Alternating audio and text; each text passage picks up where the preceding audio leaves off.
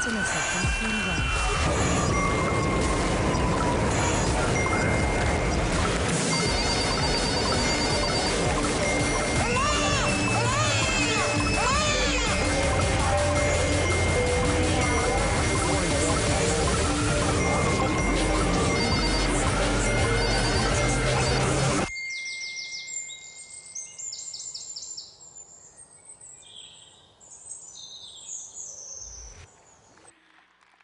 We need that little peace and quiet right there, right? Well, welcome everybody to City First Church. Nudge your neighbors, say welcome to church today.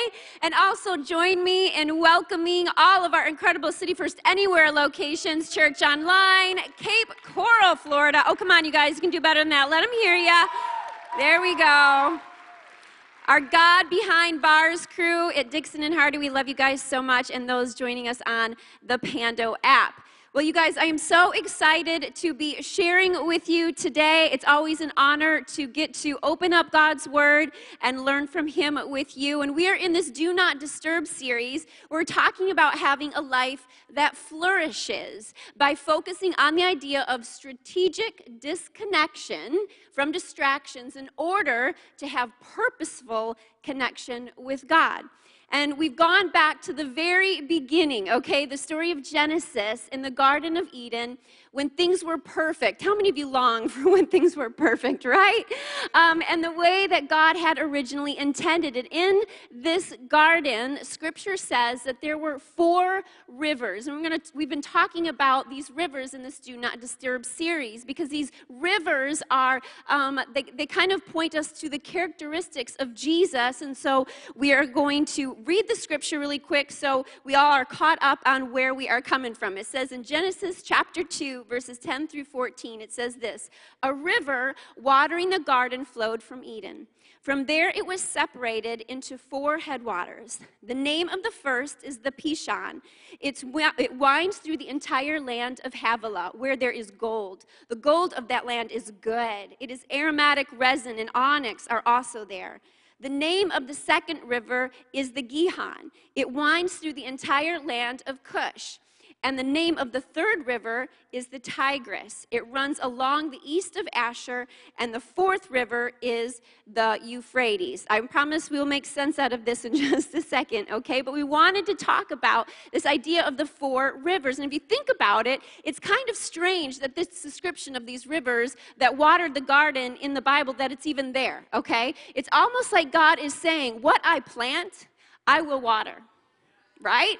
What I am growing, I will care for it. I will care for it. Because that's just like our God, isn't it? Just like our God. Even the way He designed creation speaks to His care. Speaks to His care. And these 4 rivers have names and meanings, and we have been looking at these over the last couple weeks. The first week we talked about the Pishon, and that was the meaning increase. That river, the word Pishon means increase, and we talked about that. Last week we talked about the Gihon, and that means bursting forth or gushing, and we used the word breakthrough for that. And you guys, last week it was a party here at City First Church, okay? I mean, we had stand-up church here at City First Church. As Jared talked about breakthrough, if you were not able to be here last week, I want to encourage you, man, hop online, hop on the app, and watch the last 2 weeks. You're not going to be lost today because you haven't watched those, but man, they were powerful words that I think speak to where we are right now in our culture and how having that strategic disconnection can help our life flourish in God. And today, we're going to be talking about the third river, and that is the river Tigris. Everybody say Tigris. And the meaning for this river, you guys, is rapid. Rapid. And I'm going to be honest with you. When I first read that meaning as I began to study, I was like, how in the world does rapid have anything to do with flourishing in our relationship with God through strategic disconnection? I mean, thank you, team, for giving me the hardest week, I think. Right? I mean, thank you, especially to my husband. Thank you, Jared. You mean, I think about it, when you think about it, I think the word rapid and do not disturb have nothing to do with each other. They don't really go together. In fact, we actually live in a very rapid world, right? How many of you? Everything is rapid. Everything is fast-paced. Everything is moving, right? We're up at 5 a.m. and we got to get the kids woken up, drug out of bed, try and feed them, try and brush their teeth, maybe, right? I mean, we get them on the bus at 6:45, the ungodly hour of 6:45. That's the time Paxton gets on the bus. It should be against the law, I'm telling you right now. Amen. You know, we have deadlines at work, we've got Zoom calls, we've got quotas to meet for the business. Those in the service industry right now, hello, they're doing like the job of 5 people. So can we just give it up for all of our service industry people?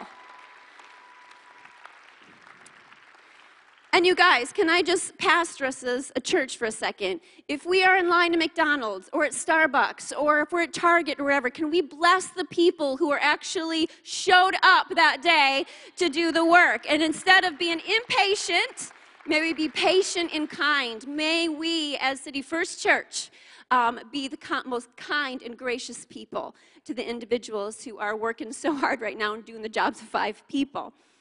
See, here's the deal. We do not lack speed in our life, right? Most of us live fast-paced. So again, how does rapid and this idea of this series, Do Not Disturb, how do they go together? How are they connected? And I don't know if I want any more rapid in my life. I actually would like a little bit more serenity in my life, right? Everybody say the word rapid. 1, 2, 3, rapid. Rapid.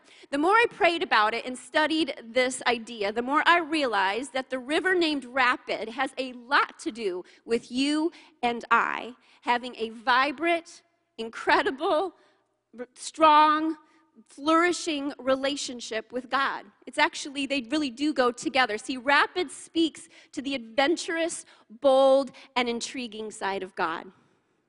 Second service, do you guys know that there is a bold, intriguing side of God? Adventurous. You know, if these rivers speak to who Jesus is, then he is strong, he is bold, he is full of life, and sometimes, you guys, sometimes he's even a little wild. You guys wild today? Okay, that's what I thought. See, when we entered into a relationship with Jesus, turning from our old ways and saying yes to him, it wasn't so we could just start obeying a bunch of rules. Do you know that? And then slowly over time become dry and stuffy and pious. That is not what following Jesus is all about. Instead, you guys know this. We are invited into a life-changing, future-altering, purpose-giving, burden-lifting, joy-creating, freedom-producing adventure with our Creator.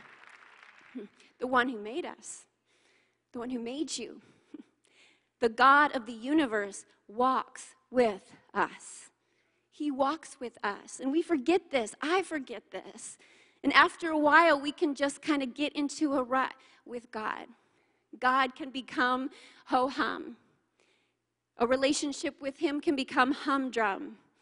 You know, leave it to us humans, right, to make the God who created everything we see into a boring being.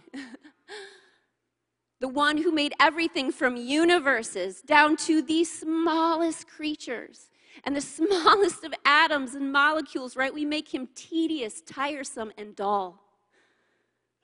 The one who is changing lives like we just saw happen here. Hello, people. May this never become old to us. People saying, I have found Jesus and my life is different, right? If we're not careful, guess what? Over time, we can make him the God who's doing and working all across the world, right?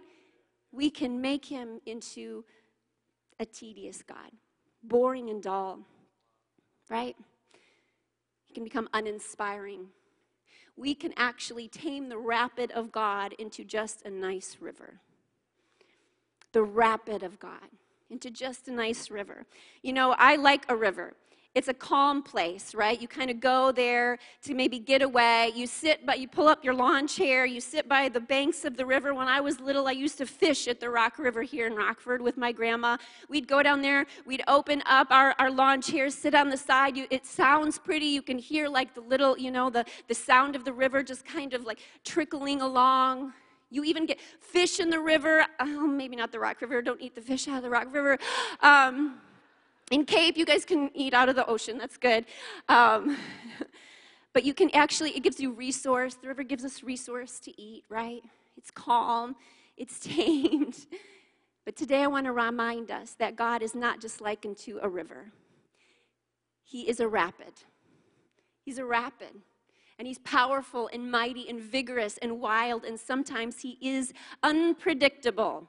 Unpredictable. Because guess what, you guys? He is not tame.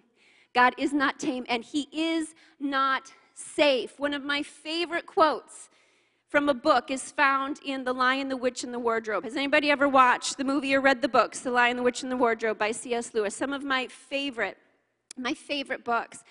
And in these books, Aslan is likened to Jesus. And I want to read you a quote that talks about how the king is not safe. And it says this: Aslan is a lion, the great lion. Oh, said Susan, I'd thought he was a man. Is he quite safe? I shall feel rather nervous about meeting a lion. Safe, said Mr. Beaver. Who said anything about safe? Course he isn't safe, but he's good.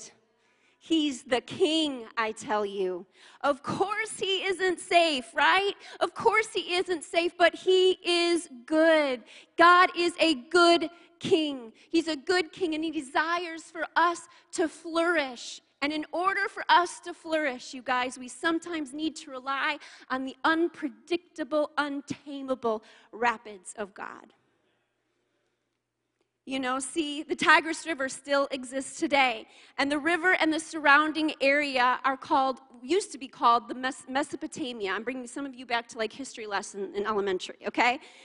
And this place, Mesopotamia, back in early civilization, was called the cradle, the birthplace of civilization. And like other river valley civilizations throughout history, the people of Mesopotamia relied heavily on fairly regular spring floods that spilled the rivers over their banks, leaving behind extremely fertile soil when the waters receded. See, what would happen is that snow from the winter up in the mountains, when spring took place, that snow would start to melt. And as the snow would begin to melt and it would come down the mountains, it would pick up pace, right? And those waters would become fast moving. It would become a rush of water down the mountain, a rapid, if you will. You know, and these strong, rapid waters would spill over the river banks and leave behind extremely fertile soil once the waters had receded. The people, you guys, listen, they relied heavily upon these fairly regular floods and rapids of waters in order to sustain their life. Wow. See, they understood that sometimes you need the inconvenience and the unpredictability of the rapid in order to have a place where things can flourish. The unpredictability of the rapid. You know, our relationship with God is no different. Sometimes we need the rapids, the unpredictable, the wild, the untamed God to interrupt us, to disrupt us so that we can thrive. So that we can thrive, because of course he isn't safe, but he is good. He is good. So I have a question for you today. Do you want a God that is supernatural? Or do you want a God that fits in the neat box that you have for him? Do you want a God that you can fully understand? See, we say we do, but really we don't. We don't want a God, a small God, that can be fully explained. At least I don't. I want a God of mystery that is constantly revealing himself to me. The beauty of who he is, the depth of who he is, the majesty of who the King of Kings and the Lord of Lords is. Hello. I want that. But here's the deal. This untamed God we want actually interrupts and disrupts our lives sometimes, right? He interrupts what? Our comfort, our selfishness, our plans, He disrupts our ways, our security, our egos. Anybody know what I'm talking about here? Am I the only one? I know I'm not. You know, when God begins to overflow the banks of our lives, we can be tempted, listen, we can be tempted to put up a do not disturb sign to God. We're like, whoa, God, I don't know if I want you overflowing those banks right there. I'm going to put up a do not disturb sign to you. I know, God, that you say you want my life to flourish. But that one area, I don't know, God. I don't know if I can trust you with that. I know you want my life to flourish, but I don't know if I can trust you with that. So I'm going to go ahead and put up a big old, slap up a big old do not disturb sign right on that area. You know, maybe it's that relationship that you know is unhealthy for you. And you're like, I don't think I can, God. Do not disturb. Don't disturb that. Forgive that person. That is way too hard, God. Do not disturb. Go to growth track. God, I'm going to have to meet new people. And I know you want my life to flourish, but I don't know if I can do that step. Do not disturb. Surrender my anger. Do not disturb. I'm laughing about that one. You're like, oh gosh. Move past my failure, God. Do not disturb. Give in that legacy offering the pastor was just talking about. Do not disturb. Love my neighbor. Do not disturb. Put the needs of my spouse above my own. Do not disturb. Share where I'm really at with someone. Do not disturb. Admit that I have a hurt, a habit, or a hang-up. Do not disturb. Repent of that sin. Do not disturb. Serve at the church. Do not disturb. Share my faith. Do not disturb. Take that risk in my faith. Do not disturb. In essence, this is what we do. We say, God, I like you as a calm river. When you stay within the boundaries that I have marked out for you. Have you ever marked out boundaries for God? I have. But there will be seasons where God says, will you let me overrun those banks? Let me overrun the banks that you've marked out for me. Because it is all so that you can thrive. Do you know that? It's all so that you can thrive. So that your relationship with God can flourish and so that His purpose can be accomplished inside of you. I'm so proud of the people who were baptized today because guess what they decided to do? They decided to say, overflow the rapid, overflow the boundaries. I'm not going to set boundaries on you, God. I'm going to step out in faith. It's awesome. See, I want you to see something. When we say do not disturb, stay within your banks, God, stay there, we are actually limiting Him. We're limiting Him when we say you can't go past these areas. No, we are limiting God. And to limit God means that we set up marks for Him. We set up boundaries. In other words, we set boundaries on the King. We confine our God. We confine Him. And we put limits on the unlimited one. We tame the rapids into a river. So I have a question for you. Do you know that it is possible for you to limit God? Have you ever thought about that before? Do you know that it's possible for you to limit God? I want you to let that sink in. You and me, humans. Look at your neighbor and say, you're a human. We have the power, you guys, to limit God. You know, and there's a story that's found in the New Testament in the book of Mark. And it talks about how some people, some humans, actually limited Jesus. In Mark chapter 6, verses 1 through 6, we read that Jesus takes a visit to his hometown of Nazareth. And this is the place, you guys, where he grew up, right? It wasn't a big town. Most of the people who would have been in this little area called Nazareth would have been either family or people who would have known Jesus when he grew up. They knew of him. See, and at first when Jesus gets to Nazareth, all right, we're reading about this story, things start out really well. Have things ever started out really well with you and Jesus? You're like, yes, I love Jesus. He goes to the synagogue and he wows the people. He wows the people. And this is where we are at in the story. Mark chapter 6, verses 1 through 2. And it says, as he left there where Jesus was at and returned to his hometown, which is Nazareth, his disciples came along. On the Sabbath, he gave a lecture in the meeting place. He stole the show, impressing everyone. We had no idea he was this good, they said. How did he get so wise all of a sudden? Get such ability?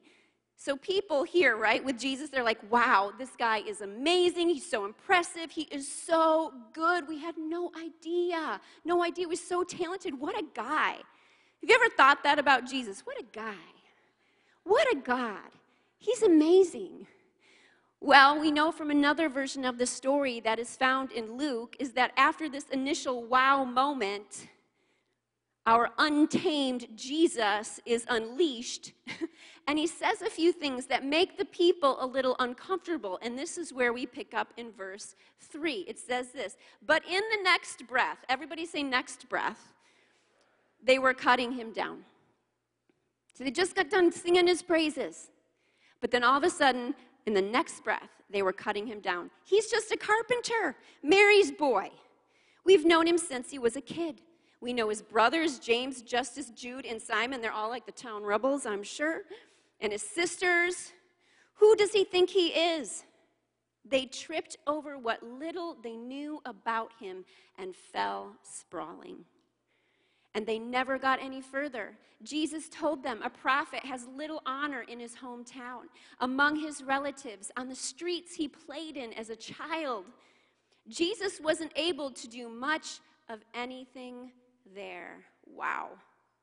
He laid hands on a few sick people and healed them, that's all. He couldn't get over their stubbornness. He left and made a circuit of the other villages teaching. What a gut-wrenching statement. At least I think it's gut-wrenching. Jesus wasn't able to do much of anything there. Wow. Why? Why wasn't he able to do much of anything there? Because they had set up their banks. They had set up their banks. They had their idea of who should be the Messiah, of what he should say, of how he should act. And because of it, they limited Jesus. To them, he was just common and he was ordinary. Jesus, you're just the kid who played on the streets as a child. Set the mark. Jesus, you're just Mary's boy. Set the mark. Jesus, you shouldn't talk that way. Have you ever said that to Jesus? Reading the Bible, you're like, whoa, what is this? We set our mark. Jesus, who do you think you are? Set the mark. Isn't it interesting that those people in Nazareth, they had known Jesus, but now they did not know Jesus. They didn't know much of him, and it limited them. Jesus works, you guys listen. Jesus works within the boundaries we set for him. We have the potential to limit God. I have another question for you. Do you think Jesus wanted to do miracles in his hometown? I think so.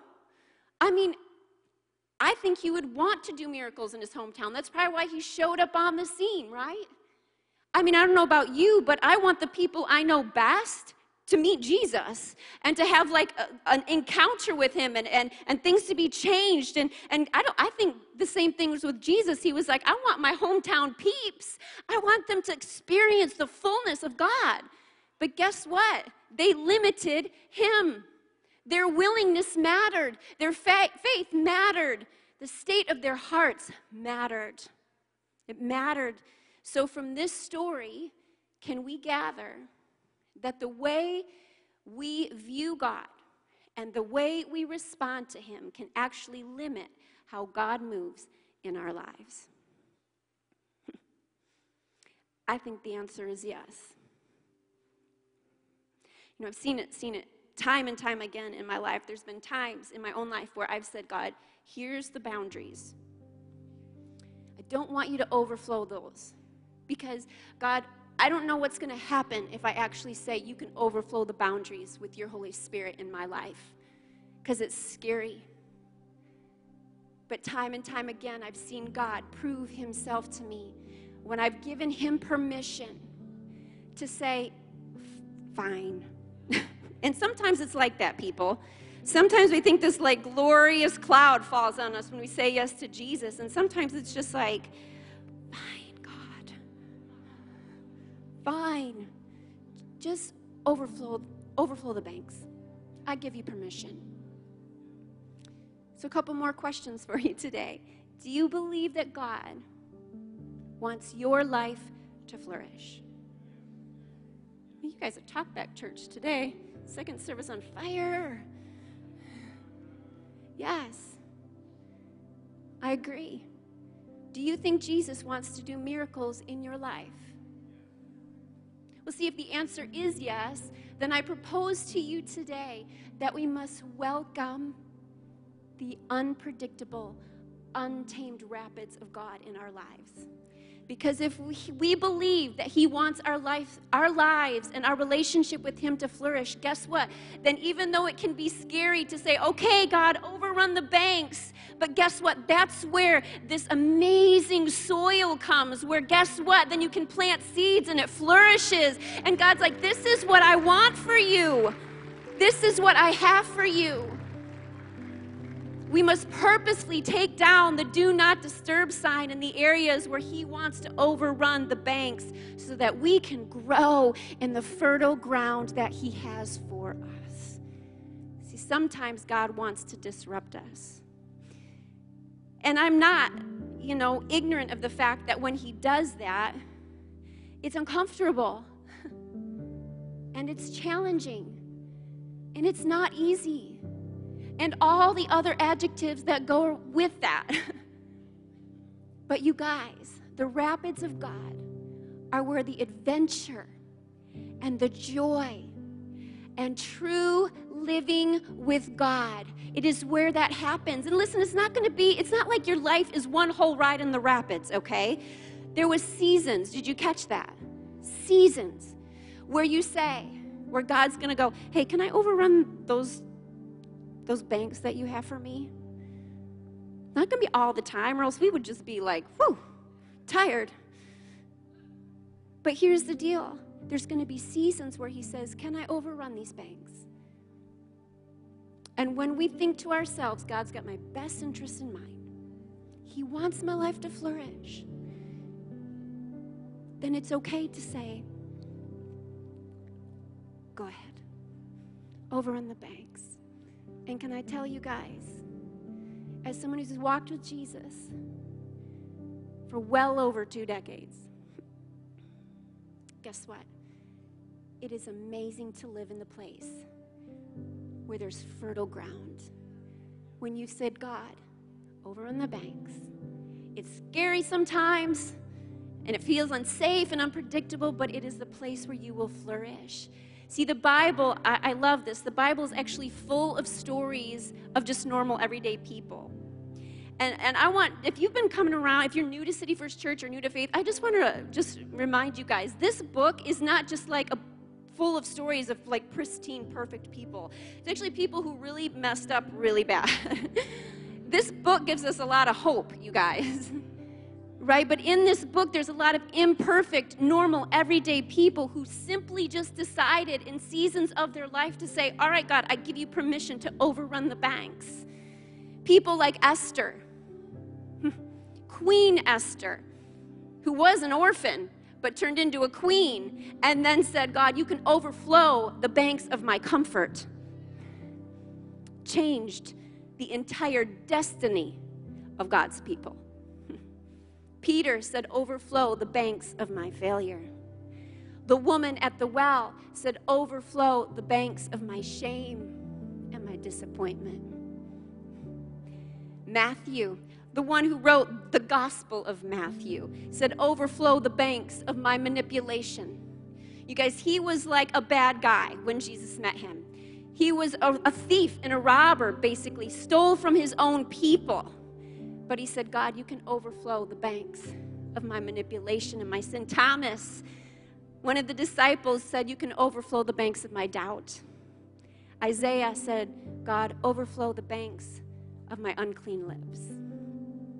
Jacob said, overflow the banks of my deception. Jacob in the Bible, you guys, he had spent his whole life lying. Maybe you're in this room or watching online and you feel like you have gone too far because you've spent your entire life lying and running from God. Well, can I tell you today, Jacob did the same exact thing. But he in a moment said, God, you can overflow the banks of my deception. You can overflow the banks of my sin. It is never too late for you. Do you hear me say that today? I don't care if you're 90 years old in this place and you've done unspeakable things, or if you're 12 in this place. The mercies of God are new for you, and you can say today, overflow the banks of my life, God. Gideon said, overflow the banks of my fear. The mighty Gideon that we read about started off hiding in fear in a cave. Paul said, overflow the banks of my safe life, the Apostle Paul. David said, overflow the banks of my failure and my wrong choices. Rahab, the prostitute who ended up saving a nation and helping save a nation, said, God, you can overflow the banks of my identity. And Jesus, Jesus, our ultimate example of overflowing. In the Garden of Gethsemane, he kneeled on his knees. And he said, God, you can overflow the banks of my will. Jesus. You guys, Jesus had to have a moment like this, where he said, Heavenly Father, I don't want it. It's scary. It's uncomfortable. I know what's coming for me. I'm going to be whipped to death till I'm unrecognizable as a man. I'm going to be hung on a cross. But today I choose to say, Heavenly Father, you can overrun the banks of my will. And because of that, we have life and purpose and hope in Jesus. Aren't you glad that Jesus said, Heavenly Father, you can overrun the banks of my will? I know I am. Remember this, you guys. God is not safe, but he is what? Good. He's a good God. And he is king. And he is king. I have one last question for you as we wrap up. In what area have you set boundaries for God? In what area have you said, I'm going to set up marks, and God, I don't want you to move past that. You've set up the do not disturb. In what areas? What area? What areas? And you might be thinking to yourself, Jen, you've asked a lot of questions today. You're asking these questions because here's the deal. I want you guys to actually be the ones who are thinking today.